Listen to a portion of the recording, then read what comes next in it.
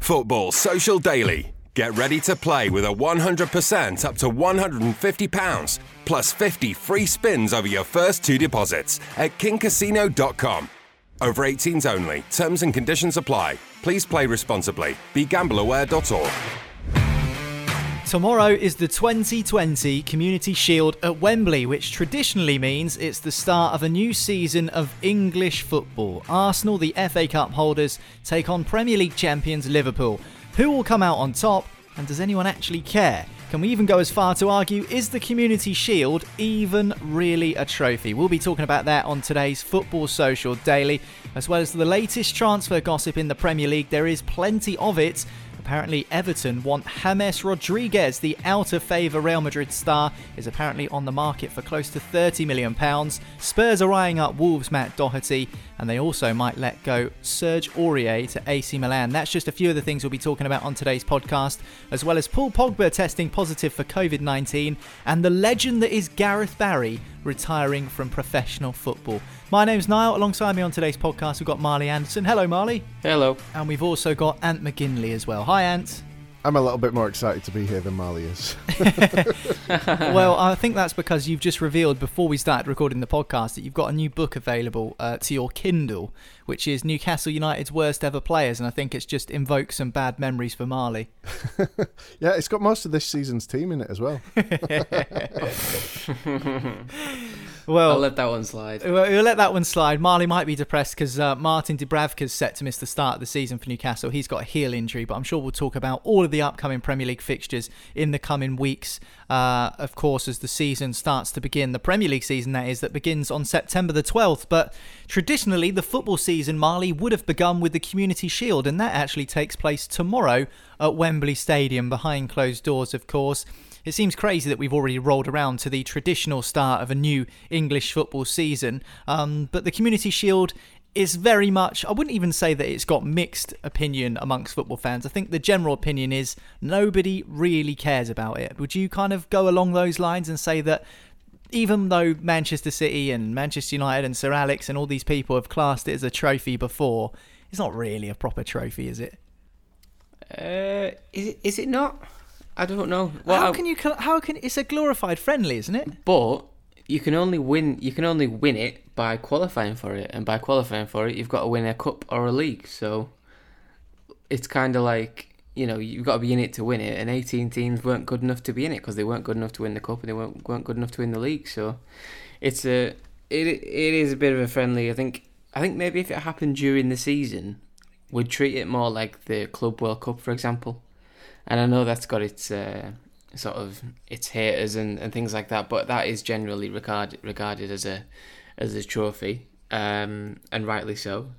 But because it happens at the start of the season when everyone's playing pre-season friendlies, it kind of gets lumped into it with that, and that's probably why people tend to not care about it that much. But the reality is, on Saturday, do you want to watch Liverpool versus Arsenal? And most football fans would say, yeah, of course we would, because we missed the Premier League and we've only just got done with the Champions League. That's the craziest thing. The fact that 6 days after the Champions League, everyone's already playing pre-season friendlies and then the Community Shield. So it's like, you've had 6 days to catch your breath, and then you're straight back into the domestic season with this starting, and then the proper kick-off is 2 weeks on Saturday. So it's a crazy turnaround, but that's the situation the time's called for. But I'm happy it's back. As a football fan, as a neutral, I probably will want to watch Liverpool versus Arsenal. I think it'd be a good game. And yeah, fair enough. Maybe I just have bad memories of being beaten by Manchester United on penalties at Wembley in the Community Shield when we were in it. But as a Newcastle have never been in it, so I don't know my proper feelings until I think 2000 was the last time we were in it. And you're a Manchester City fan, so you've won plenty of Community Shields over the last couple of seasons. What's the kind of general viewpoint there from a City perspective, considering that you've been in the match a few times over the last few years, and especially last season when the team that won 4 trophies was called the 4 Middleballs, and the Community Shield was counted in that, but yet everyone called it a domestic treble and not a quadruple. So what's the kind of viewpoint amongst Manchester City fans? Is it a game that normally all the Blues are up for? I don't think we ever actually called it a serious trophy until after Mourinho won it and classed it as a trophy. And then we were like, all right then, hold my beer. The thing is, Marley's made a very good point, because effectively it is a Super Cup. You know, you do have the winners of the 2 trophies coming in. And especially this season when we've hardly had a break either side of it, it's going to be very interesting to see. Usually I like the Community Shield because it is a way to get a little preview, a little flavour of what's to come. And it's a safe thing as well. It's a bit like having a free bet, because it doesn't matter if you lose. But if you win, you're dead chuffed. It's just like that. So it's a great chance to see the new players that have come through, see if they get their debut, see how they perform, maybe a new combination, maybe a new style of play, just to give you a little glimpse into what's been going on through the off-season. But this is the strange thing, that we're in this situation now, and we're going to feel the repercussions for this probably until the middle of next season, really, is this break that we've already had, then the short off-season as well. And I think that's going to affect the actual form as well, because I might be going out on a limb here, but I quite fancy Arsenal to win this one. Okay, then on that kind of front where you mentioned about the fact that managers could try and experiment a few things, and I don't know whether we will see that, but as you mentioned, it is Arsenal, the FA Cup holders, taking on Liverpool, the Premier League champions, and as Marley mentioned just now, it's probably one of the more exciting Community Shields we've had in recent years, because it's how are Liverpool going to come back into the swing of things? Are they going to have a hangover from winning the Premier League, Marley? And how has Mikel Arteta improved Arsenal? Because he has gradually improved the Gunners since he took over last December. Yeah, it's a nice little test for Arsenal early doors, isn't it? I mean, they sort of, there was a clear sign of how things are improving at Arsenal by the fact that they won the FA Cup last season. Their victory over Man City was probably the best they've played all season, and then they managed to edge out Chelsea in the final as well, and that just proves that Arsenal are on the right track. So playing a game so early against last season's practically unbeatable champions will just stand them in good stead for when the season starts, because it's like that saying, the one I kept messing up on the podcast a few months ago, was it steel sharpens steel or something. One of them, where the better team you play, the more you learn and the more sort of used to it you get. So I think it'll help them going into the season, and we'll see if they can get a result, because it'll really reinforce the positive impact that Mikel Arteta is having on the club. Yeah, definitely. And from a Liverpool perspective, Ant, obviously they were quite far ahead of Manchester City in terms of points last season in the Premier League. Chelsea have strengthened already through this transfer window, and it looks like they're going to sign Thiago Silva as well. You've seen these teams strengthening, Manchester City strengthening too. Liverpool have been in Austria this week in their pre-season camp, and Jordan Henderson, the captain, has claimed they haven't talked about retaining the title next season. Do you believe him? Do you think that that's been the case? Jordan Henderson's been saying that they've been asking about how nice each other's holidays were. I'm not 100% convinced that Jurgen Klopp hasn't mentioned the title again. Yeah, I think as well, what we saw with Liverpool as well, we saw two very different Liverpools. Up until the break that we had, they were unstoppable, unless you're a Watford fan.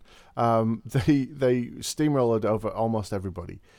But then the Liverpool we saw that came out after the break with the Project Restart kind of stuttered, and there was no chance that they weren't going to lift the trophy, but they did very much stumble towards the end. And so I think that could be a result of all sorts of things. Tiredness, obviously, the disruption in the break, also the fact that they kind of felt like they'd already done enough as well. But I think for somebody like Klopp, he lives and breathes that club. He's been there five years now, more or less, and we've seen a real transformation in Liverpool. And I think there may be a little bit of PR that's going on there. I think probably, in fact, there's a lot of PR, and I think behind closed doors there will be a lot of talk, because for all the greatness of winning their first league after 30 years that we've all heard about once or twice, I think also they don't want to be classed as almost like a Leicester City.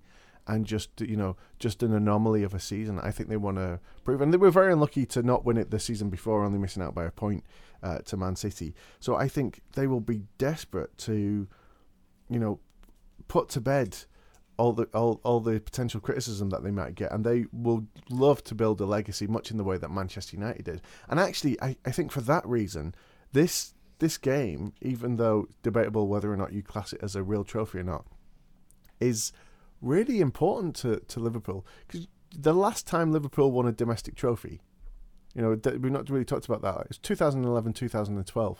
They beat Cardiff in the League Cup. I remember it. It's been a long time. They haven't won the Community Shield since 2006. So it's so just there is that thing of, like, yes, they've done really well, and yes, they won the Club World Cup, and yes, they won the Champions League, and these are all great things to win, and I applaud them for it. But there are question marks, and given the dominance that they showed in the league last season, you would almost expect them to clean up in those other competitions as well. And so I think that there is a lot of PR going on there, and I think behind the closed doors they are really going to go for it.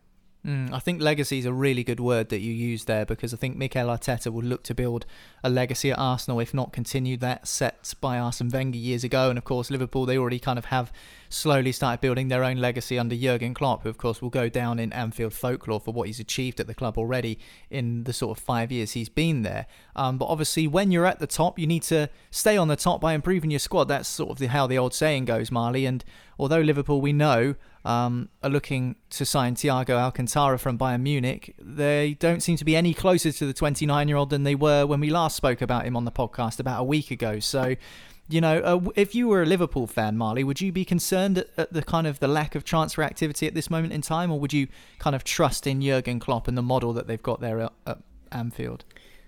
Well, we said a little while ago, didn't we, about how it's hard to sort of add to a squad that's done so well and walked the Premier League and won the Club World Cup and all the rest of it. But the simple fact of the matter is, I think you have to find a way. I think they didn't do much last season, and they managed to win the league, which was great, obviously. But to sit still two summers in a row is a big ask to sort of stay where you are, to stay on your perch, because obviously other teams are going to strengthen and what have you. I know they've signed that the left back, but a second choice left back isn't really going to sort of turn too many heads and make you sort of think, well, we're much stronger than we were last season. So I think with Thiago, the thing that's winding me up about it is it looks such a tap-in, doesn't it? I mean, 30 million quid, you see the guy play, he would walk into any Premier League team, including Man City's, including everyone. He'd get into the Man United team, he'd get into the Arsenal team, everything. He'd just about get ahead of the Longstaffs in Newcastle's team, I think. But he's one of them. Like, he's a world class player, and he's available for 30 million quid. He's just won the Champions League, having played brilliant in the final as he always does. I don't really know what's taking them so long. Henderson, Wijnaldum and Fabinho, it's a good midfield, but Thiago is better than Wijnaldum, and he's better than Henderson. I know Henderson's the captain, but when you look at Wijnaldum and then you've got Keita as well, I know they've got options there, but when this guy is better than the options you've got, and you won't find too many people that would say that Thiago isn't as good as them two or them three, then I don't really know what's taking them so long. But if they get it over the line, I think Wayne Rooney said recently, he said that that's a better signing for them than Messi would be for City if that went through. So it's clear how everybody rates him, but it's just, I don't know what's going on with the deal. I don't know whether Thiago's still on holiday or something like that after his Champions League final exploits and what have you. So I don't know hopefully they'll get it over the line, because for them it's a massive signing, and as a neutral, I just want to see Thiago in the Premier League, because he's an absolute Rolls Royce of a footballer. Yeah, he does look like an exciting prospect, and although slightly out of Liverpool's usual transfer permutations, being the age that he is at 29, for that price and off of the back of the performances he's shown this season for Bayern and in the Champions League, it does look like a really good move for Liverpool. But of course, no closer to landing at Anfield, Thiago Alcantara. At least that's the musings we're getting here at the time of recording this podcast. Maybe things will change by the time the bank holiday weekend has finished. Maybe Ant Aubameyang will have signed a new Arsenal contract by the time we roll around to the next podcast. It looks like the deal for Brazilian defender Gabriel Magalhães is almost confirmed. So could they get kind of a double swoop, a double sign-in, the Arsenal fans? You know, Aubameyang having a new contract put in front of him and signed, and of course a new defender in Magalhães. I don't think the contract is the problem, because no contract is that complicated that it takes this long. It feels like he's been negotiating this contract since before he even arrived at the club. It's gone on that long. And they can't be trying to squeeze that much more out of it. And so the only thing I can think is that he's holding out for somebody else to come in. Or maybe he's got his heart set on somewhere, and there's the potential that something might happen. That's the only reason. I can't see that. And obviously, Arsenal have been criticised in the past for maybe not being willing to sort of pay what was needed to get the players that they wanted. But I think now, especially with the fact that they've got a trophy there, they've got European football, they've got a really progressive, exciting new manager in Arteta as well, who's been really keen on Aubameyang and supportive. And there's moves happening in the club as well. You can see that is a club that has been floundering for a little bit, so you can understand Aubameyang would maybe be a bit frustrated, but they are making all the right noises, all the right moves to be a club that's going to challenge. But that said, would that be enough to keep him there if somebody like a Barcelona or a Bayern or a Man City came along and said, we're interested? Yeah, I mean, Aubameyang, he's just been mustard, hasn't he, since he's arrived at Arsenal? He scored so many goals, and you do wonder how Arsenal would cope without him, and I think it is very much do or die, which is a shame really, because as good as Mikel Arteta's been since he's come in as Arsenal manager, they do still feel heavily reliant on Aubameyang. So Arsenal fans looking forward to a possible prospect of a double piece of news over the bank holiday weekend. Gabriel Magalhães almost confirmed, the Brazilian defender arriving from Lille, and Aubameyang could sign a new contract. But of course, it's the Community Shield tomorrow, Liverpool versus Arsenal. We'll keep you updated on the podcast as to who won that and who probably caught the eye as well. Time for a quick break here on Football Social Daily, but afterwards we'll be talking about Paul Pogba testing positive for coronavirus, as well as answering some of your questions. Football Social Daily. Get ready to play with a 100% up to £150 plus 50 free spins over your first 2 deposits at kingcasino.com. Over 18s only. Terms and conditions apply. Please play responsibly. BeGambleAware.org. Football Social Daily. Subscribe to the podcast now so you never miss an episode.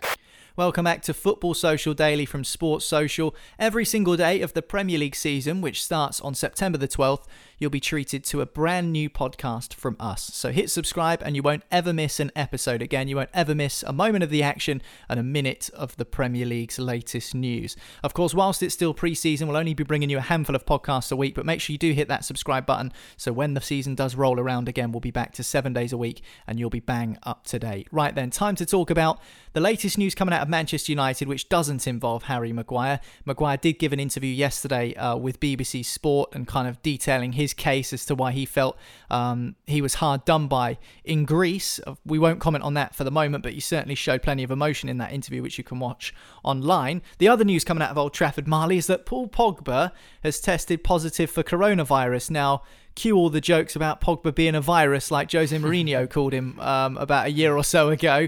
This time he's got a real virus. It's coronavirus, it's COVID-19, and it just shows that even these elite players, they aren't immune from this virus. Despite all the precautions, all the health and safety measures, there is a real possibility that these players can still get infected with coronavirus. Yeah, absolutely. It's still a very real thing. I think the sort of outlook on it lately seems to have sort of dropped a little bit. I think people aren't taking it as seriously as they were 2 or 3 months ago, and that's kind of understandable in the fact that you know why people have done it, because less people are getting infected and less people are dying than they were 2 or 3 months ago. But it's still a big number, and still a lot of people are getting infected by this by this disease and this virus, and it's still very real. And Pogba's got it. You'd expect him to recover. Obviously, hopefully he recovers nice and quickly and gets back to what his pre-season training or his games or whatever. Whenever he does get over it, he'll be straight back into the team or whatever. But it just brings it home that he might. I don't know what his personal situation's like. I don't know whether he's been out mixing with people. Clearly, he's caught it from somewhere.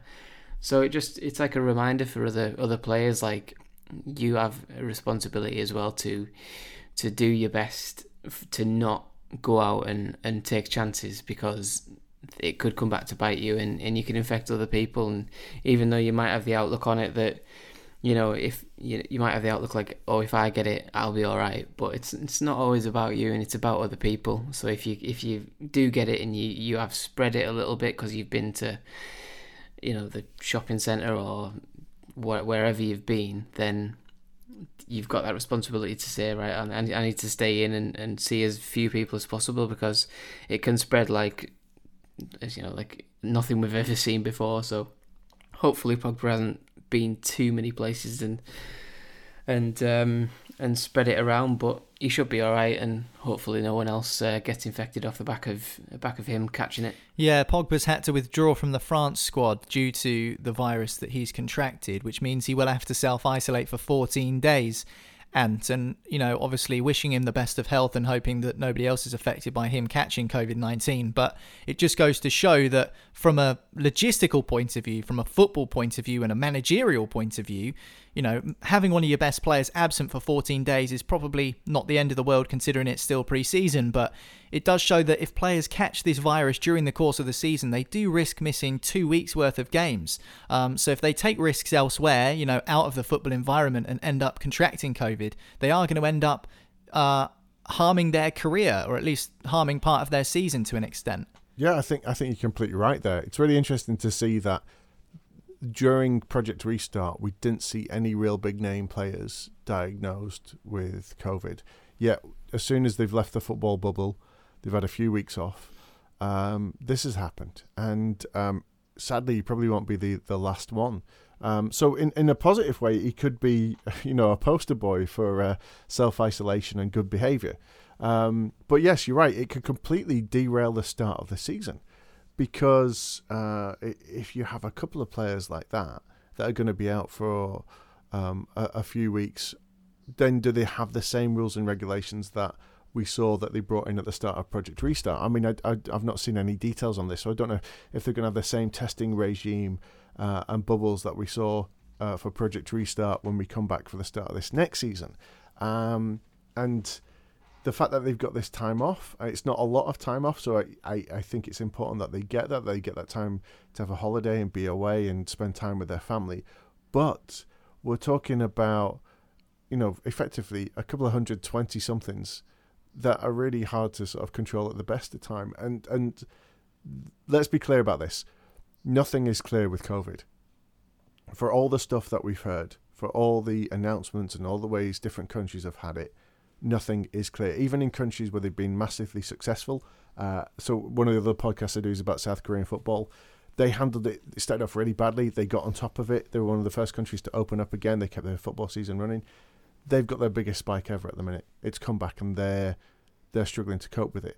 And so we are moving somewhat back towards normality here in the UK, but we're not sure what that's going to be. And yet at the same time, as we're moving back there, sadly, the amount of cases is going up. Again, it's not clear. Is that just because there's more testing, so we're getting more infections? But from a personal point of view with Pogba, like, this thing has only been around for, less than a year. And so we still don't know the long-term effects of this thing. And also, we've heard stories of the potential of reoccurrence. So there's the potential that somebody's had it once could have it again. And from a football and career point of view, that could have a massive impact on the value of a player like Pogba. Because effectively that would be like, potentially, worse than a player that has a recurrent injury with his knees or his ankles. And that could have a massive impact again to the market value, as I say, on him, how the clubs react and how the clubs announce this. So I would love for him to make a full recovery and have no further symptoms from this. But I think it really does highlight, as Marley said, anybody susceptible to this. I think that's a really interesting point, particularly considering we've seen a lot in the UK media at the moment about how the Prime Minister, Boris Johnson, who did contract coronavirus quite early on in this pandemic, has been struggling to recover from it. You know, respiratorily, he's found it difficult. Supposedly, that's what we're led to believe from these reports that have come out, and he's obviously trying to get back to full fitness. And, you know, he's recovered from that at least 3 or 4 months ago now. So it just goes to show, you know, that this is a virus that is probably a lot more damaging than it looks. And like you say, it could possibly be more impactful to footballers than most people do realise. Anyway, Pogba's tested positive for COVID-19. Wish him all the best and a speedy recovery, and hopefully no one else is affected by that in Manchester United or indeed the French national team.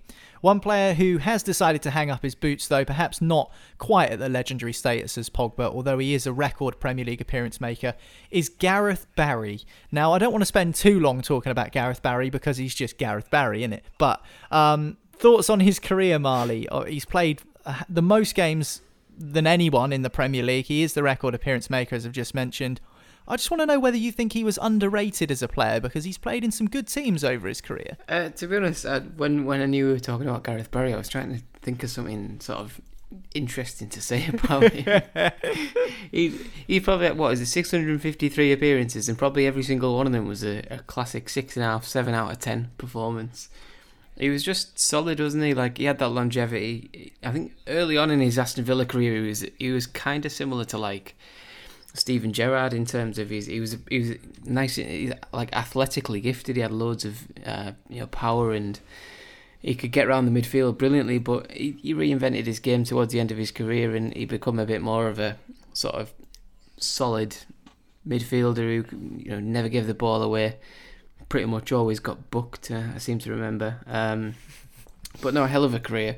I think must have been like 20 years, 18 years in the Premier League or something like that. So, yeah, quality player. He's been a part of some good sides as well. He was one of the first players Man City bought when they got the cash, because he was one of the best players in the Premier League at the time. So that proves how well thought of, and I think he's very, very well respected in the game, amongst players and what have you, and plenty of England caps and everything goes to back that up. So, yeah, he's finally retired. To be honest, I thought he'd retired 2 years ago.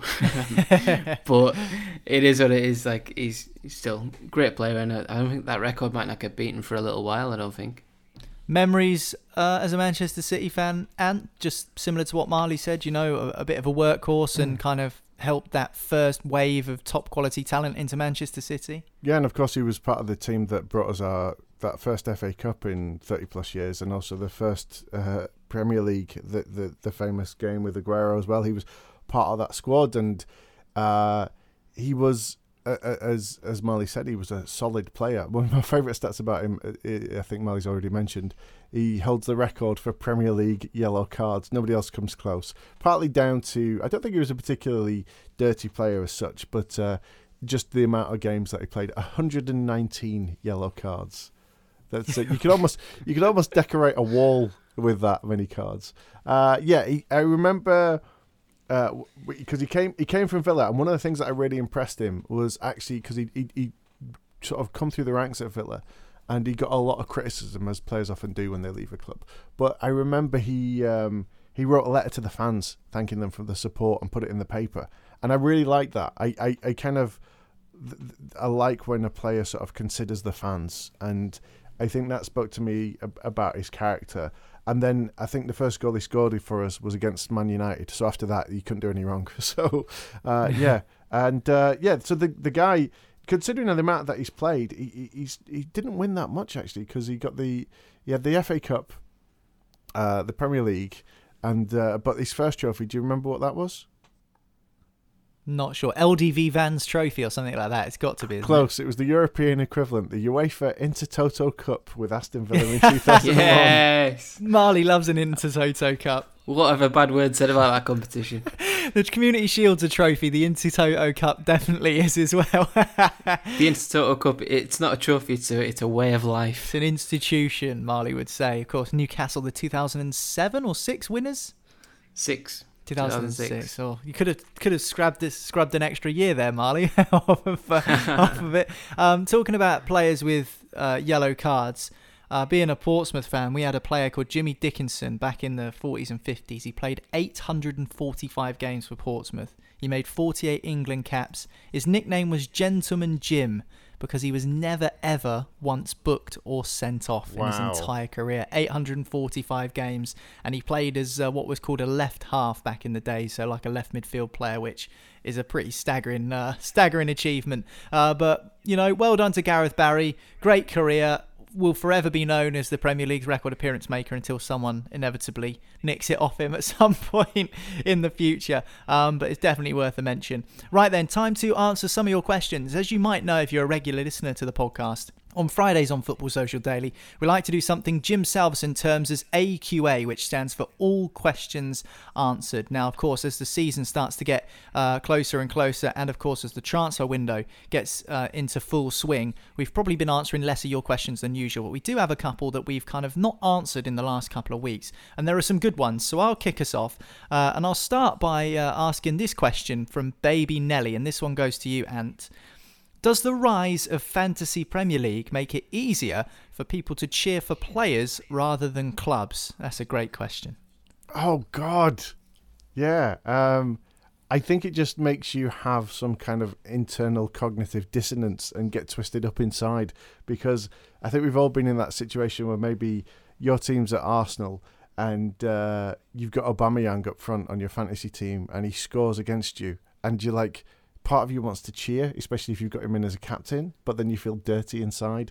I think that is, that is something that's happening. It's strange. I think it's just, maybe it's something that's more difficult for those of us that have been around a little bit longer, because really the only opportunity we would ever get to have that was the fantasy games have got much better in recent years, and obviously being able to keep an eye on it when you got out and about with your phone. But I remember when the first fantasy teams came out in the late 90s, and it wasn't that great, and it was just more of a quirky little thing. But now there's so much more riding on it. There's more, like within your group of friends that you've got your little fantasy league coming on. It's really important that you come out and you get the most points that weekend, and so it does split your loyalties.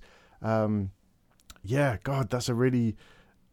I'm twisted up inside just thinking about that. Yeah, certainly I think that it does change the game a little bit. Ruben's also asked Marley whether he should captain Kane, Son or Trent for his FPL team. It's difficult to know on the first day of the season who to choose as your captain. Although I remember last season I nearly triple captained Salah because they had Norwich Liverpool on the first game of the season. And I was thinking, it's a good way to start triple captain Salah, and he did score, but I bottled it in the end. So what do you reckon? To Ruben's question, I mean, it's hard to pick a captain, but he's sort of put down three names: Kane, Son or Trent. Out of the three, I mean, I'd maybe go for Kane. I just think if Spurs score, it's likely to involve Harry Kane. Obviously, Son's a hell of a goal scorer and gets involved in plenty, but I think they've got Everton on the first game. So it's not the easiest game for them. So maybe I'd wonder who else you've got in the team. Trent Alexander-Arnold, they've got Leeds at home. I'm always wary of when a newly promoted side gets in that first sort of 5 games. They're incredibly dangerous, and we know how Leeds can play. So I wouldn't back against them scoring against Liverpool. They might not win the game, but I think they've got a half decent chance of scoring. So there goes your clean sheet for Trent.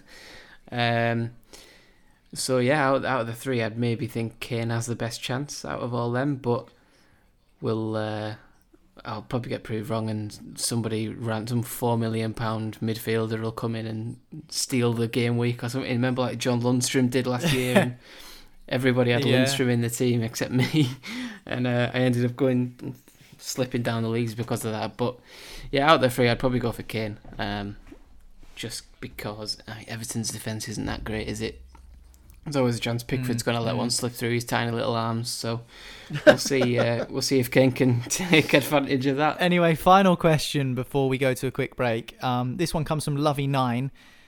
Do you think Jose was only hired to do the Amazon documentary and Pochettino will return to Tottenham once the documentary airs?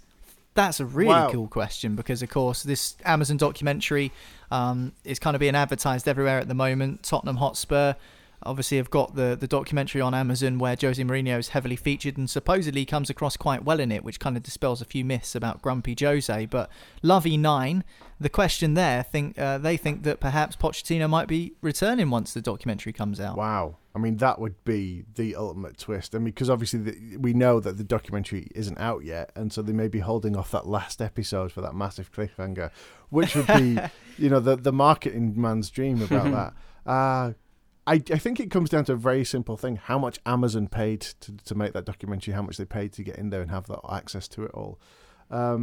It's 10 million apparently. Wow. Well, in that case, probably anything that they want. So, I think I've seen a couple of these series now because obviously they made it about Manchester City, but previously the very first one I saw was they did about the Arizona Cardinals, and the actual production team behind that, the method, that the way they do it, the way they put it all together, it's a great piece of television, especially, even if you don't like sport. I remember watching it with my girlfriend at the time who had no interest, but we became massive Arizona Cardinals fans after that first season of it. There is an element of it being made out as an entertainment product, but then that's what football has become. It's become an entertainment product, and stuff happens, and we see things. I mean, thankfully, we've only seen the likes of John Terry's standing ovation on the 26th minute, those kinds of things being like a one-off at the moment. But we are in danger of moving to that world where things are being done with one eye on what's going to look good on camera rather than about what's going to be really good on the field. Yeah, definitely. I'm excited to watch the Tottenham documentary as well when that airs. Right, time for a quick break here on Football Social Daily, and afterwards we'll be going through the latest top-flight transfer gossip. Football Social Daily. Get ready to play with a 100% up to £150 plus 50 free spins over your first 2 deposits at kingcasino.com. Over 18s only. Terms and conditions apply. Please play responsibly. BeGambleAware.org.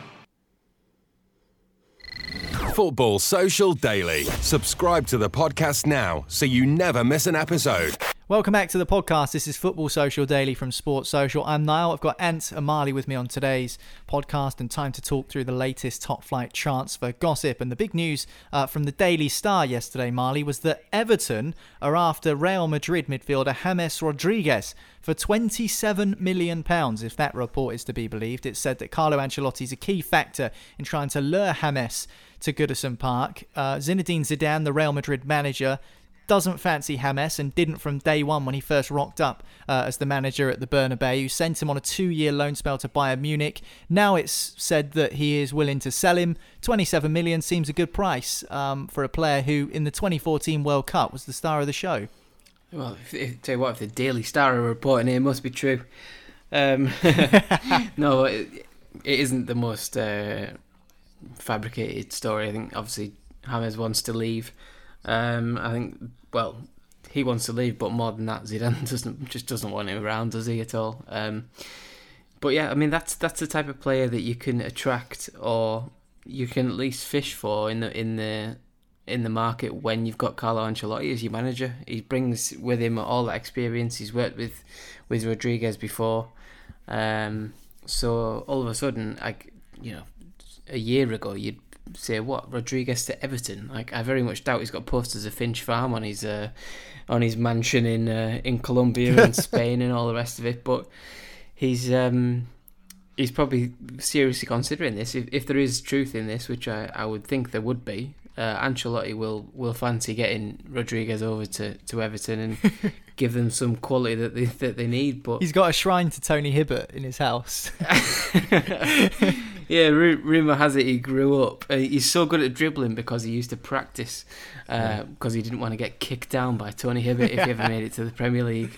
I've heard that his ringtone is Z-Cars. Oh, Z-Cars. I hate that bloody I'm so glad Watford went down because it's one less team that play Z-Cars when they come out of the tunnel at the start of the game.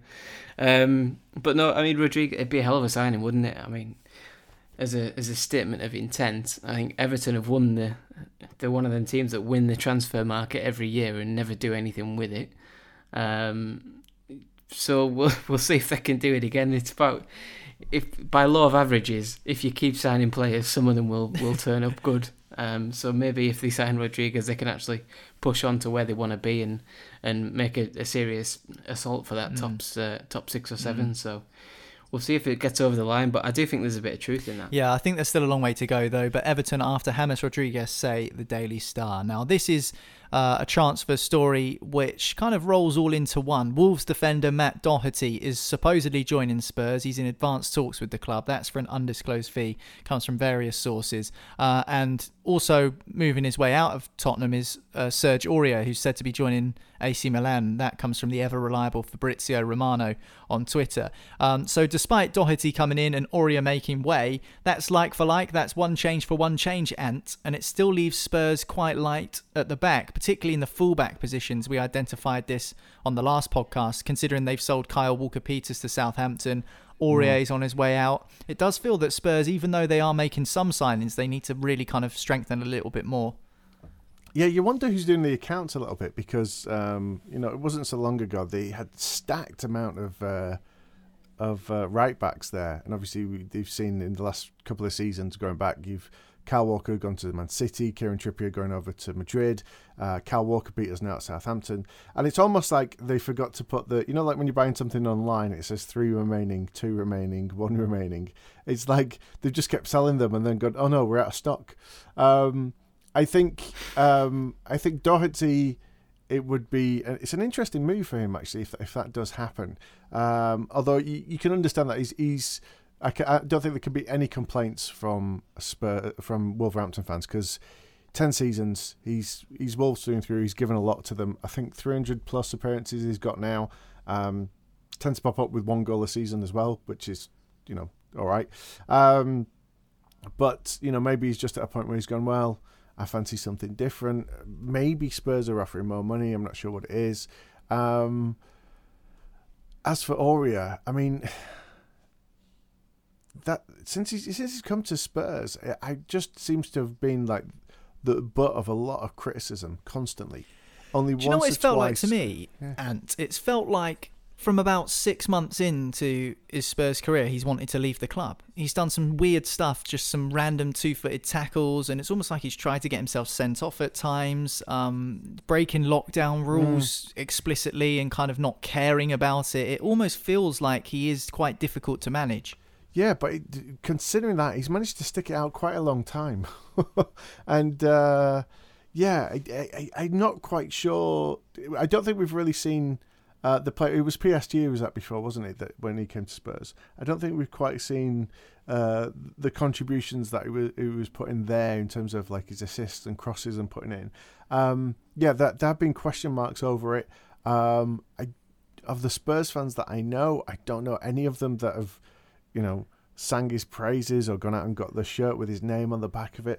And of course, like he's had some personal tragedy earlier this year as well. So, in a sense, that move would make so much sense. It's a fresh start for him. It would give him an opportunity to go elsewhere. And yeah, it's just not worked. Yeah, the thing that's surprised me most is that he keeps getting picked. So yeah, it makes sense to me. Well, Spurs could be rid of Aurier soon. He's supposedly joining AC Milan, says Fabrizio Romano, and several sources suggesting that Matt Doherty is joining Spurs from Wolves. By the time that this podcast airs, they might have even secured his signature. Who knows? This is one I wanted to ask you, Marley, just finally before we finish today's podcast. Celtic got knocked out by Hungarian heavyweights Ferencváros in the Champions League qualifiers a couple of days ago. So no Champions League for Celtic, of course. At the moment, they are the dominant team in Scotland. They're going for their 10th Scottish Premiership title in a row this season. And they'll want to hold on to some of their best players like Odsonne Edouard, Olivier Ntcham and Tom Rogic. They're just 3 players that I can think of off the top of my head that have performed consistently north of the border and possibly could fancy a shot in the Premier League. Now, with the transfer market as erratic as it is at the moment, is there good value to be had from some of those players at Celtic? There is, or you would assume there would be. I think the thing that always puts players off, clubs off about players in Scotland is there's no guarantee they can do it in in a better league, in the Premier League kind of thing. So, having said that though, Odsonne Edouard is the premium target for that team. There's so many Premier League clubs that need strikers, and Edouard scoring for fun in Scotland, which, okay, you might say it's not that hard to do, but what else can he do? I think he's 22, he's big, he's fast, he can hold the ball up, he can run in behind. I think he's got everything. So all of a sudden, with Celtic not in the Champions League, the season's practically it's almost over before it's begun, really, because they're gonna challenge for the title, probably make it 10 in a row. Rangers will challenge them, but I mean, still, it's not exactly something that you'd say, oh, I need to stay and make sure they win the title, because it's all about European football. When French fellas turn up into Parkhead at Celtic Park, they don't say, oh, I just want to make it 10 in a row. They say, I want to play in the Champions League. It's as simple as that, and it's the same for a lot of clubs. But especially for Celtic, they need that European football to keep hold of the top players. And I'd be surprised if Edouard stays in the upcoming season before the window shuts. Because, as I said, I mean, I'd absolutely love Newcastle to sign Edouard. It's such a tap in. I think the things he would bring. I think a fee 25-30 million quid will probably get him. I think there's some reports of Celtic wanting 40, but they're dreaming if they're going to get 40 million for someone like that. When you think of Moussa Dembélé leaving for Lyon, I think he went for 25 million. So a fee around that for Edouard would probably be about right. And I think there are so many teams that could use him. I think Spurs need a backup striker. They could go and get him. Crystal Palace need a striker. Newcastle need a striker. There's a lot of teams out there where he could be a good fit, and I hope somebody takes him, because he does look a top player. But we'll see we'll see how much the price puts people off, because I think that's the only thing stopping teams coming in and taking him. Because Celtic will be tough negotiators, because obviously they don't want to lose him. But I think it's unfair on him to expect a 21-year-old from Paris to sort of spend longer than necessary at a club like Celtic, where success is virtually guaranteed domestically, and success is very, very far away in terms of the Champions League. Even if they got into the Champions League, they go out in the group stage. We all know it. So it's one of them where you can't realistically sort of hold him hostage and make him play for Celtic, away at Kilmarnock and Motherwell. He's not what he grows up to dreaming of, kind of thing. You know what I mean? So. Let him go to the Premier League if there's someone interested, get a good fee and reinvest it as you've done for years previously. Let's just do it again. Yeah, play alongside quality players or play alongside Scott Brown. I think I know what I'd be picking if I had the choice between the two.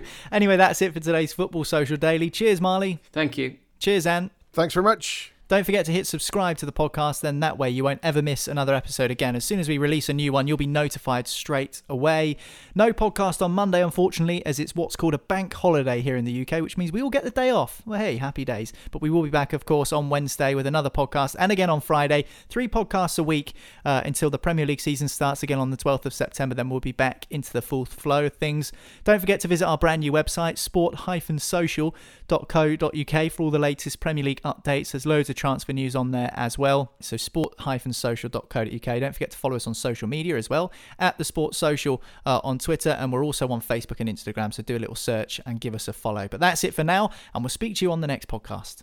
Football Social Daily. Get ready to play with a 100% up to £150 plus 50 free spins over your first 2 deposits at kingcasino.com. Over 18s only. Terms and conditions apply. Please play responsibly. BeGambleAware.org.